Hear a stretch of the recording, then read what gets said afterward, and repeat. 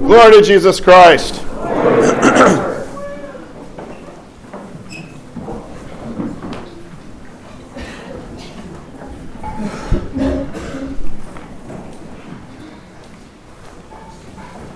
In the name of the Father, and of the Son, and of the Holy Spirit.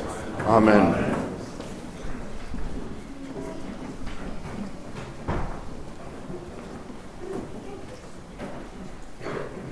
One can imagine what John the Baptist felt, what he thought,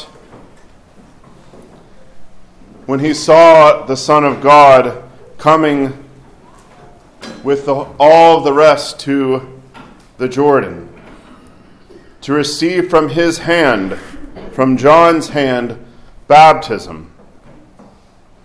The hymnody for the Feast of Theophany waxes poetic about John's hands trembling, that he was amazed, that he was shooken up, that he was beside himself. And the questions that he asks, you want me to do this? We know that he has great intuition, great insight, because even from the womb, he responded when the Lord drew near, jumping in his mother's womb, knowing that his path was to proclaim, was to prepare, was to make the way ready. And now it has come. God himself has come to submit himself to the servant to receive baptism. A hymn from last night, from Vespers. The streams of the Jordan received you, their source, and the Comforter descended in the form of a dove. He who bowed the heavens now bows his head.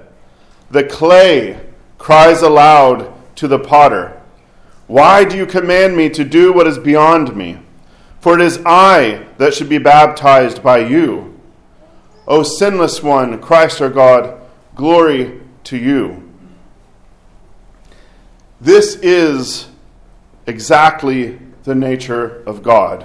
What we know about Jesus Christ from all of the other feasts, as we know from the nativity of our Lord, from his birth into the outer reaches of the empire, to be born not in a hotel of the age, but outside in the dirt, in the ground, that he is laid in a manger, food, that he himself throughout his ministry is always the one who has nothing but a rock to lay his head upon. But it's exactly the nature of God that he asks John the Baptist to join him in his mission, that he has a very particular role to play. Did we not learn this at the Feast of the Annunciation? He needs the Mother of God, Mary, to say yes. He needs John to baptize him. This is exactly why right after the Feast of the Nativity, we have the Synaxis of the Theotokos. Right after the Feast of Theophany, so yesterday, we have the Synaxis of John the Baptist. That is the coming together to sing praises, to venerate the ones who had their part to play in God's rescue mission. God is the man-loving God. He is the one who sought us. Those of us, and by those of us, all of us, drowning, unable to keep our head above the waves, as the Psalms tell us. He came into that water to fish us out, to grab us, and to take us into the ark of the church, to bring us back to life, to give us the fullness of life. And he doesn't just do this by saying, here, this is what you need, but he says, come and join. As soon as he takes us out of that water, revives us, and he says, join, partake, come with me, follow me. The epistle this morning tells us that each of us, according to the grace of God, have been given the gift, specific gifts. The one from on high who descended down into the lower parts of the earth. He's also the one who ascended, and as Paul so eloquently says, led captivity captive.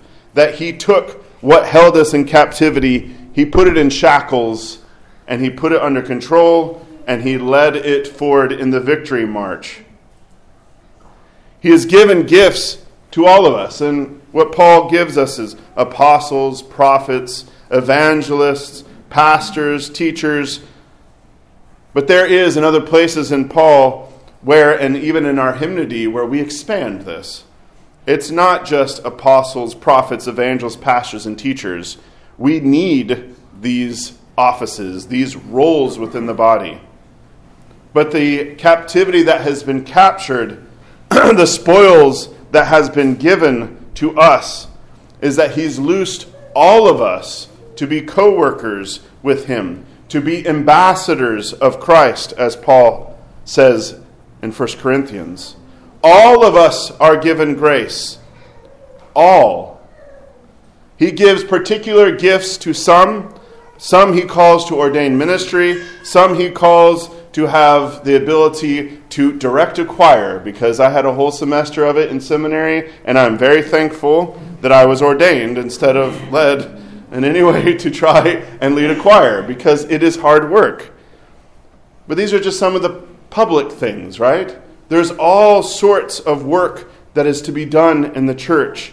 Work that Christ does in our homes, in our work. Because this is exactly what your baptismal identity is. As we come to the Feast of Theophany, some of the hymnody reflects, of course, why does Christ baptize? It is to fulfill all righteousness. It is to imbue within baptism the gift of the Holy Spirit. What happens to Christ is what happens to us. We go into the waters, and the Spirit descends upon us. God needs you. God loves you, but God also needs you. God needs you because he wants to work through you. God needs you because he needs to be able to work in the world. Not that he can't do it on his own, but that's not his nature. He wants you to partake, to participate, to be active with him. He needs the trembling hand of John to baptize him. He needs you to do the work of the kingdom. Contemplate, and I encourage you this week to contemplate what God has given you, what gifts God has given you. What can you offer to the body of Christ? Yes, there's the work of teaching and public services, but there's all sorts of help first around the church. There's all sorts of little places that we can find to serve and to actively and consistently serve in those roles. But again, that's also one aspect. There is the warmth. There is the reality of the internal life of the church where we realize that we need each other. Just as God needs us, we all need each other. Gifts of hospitality, gifts and abilities to be able to just sit with those who are grieving. To be able to visit the widow and the orphan. Is this not pure and undefiled religion before the Lord? And if some of these prospects of maybe sociality or these aspects make you tremble in a different way than John, there is always the gift of prayer. To have an entire church praying for each other, loving each other, giving in whatever way that they can.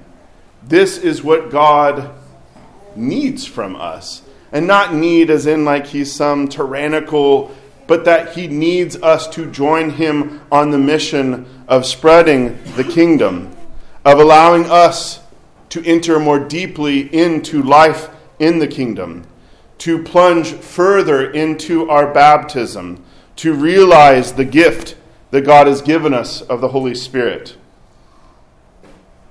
This is a mighty call, and it's something that we should not just take for granted, but like John the Baptist, tremble a bit, be amazed. God himself wants you and needs you.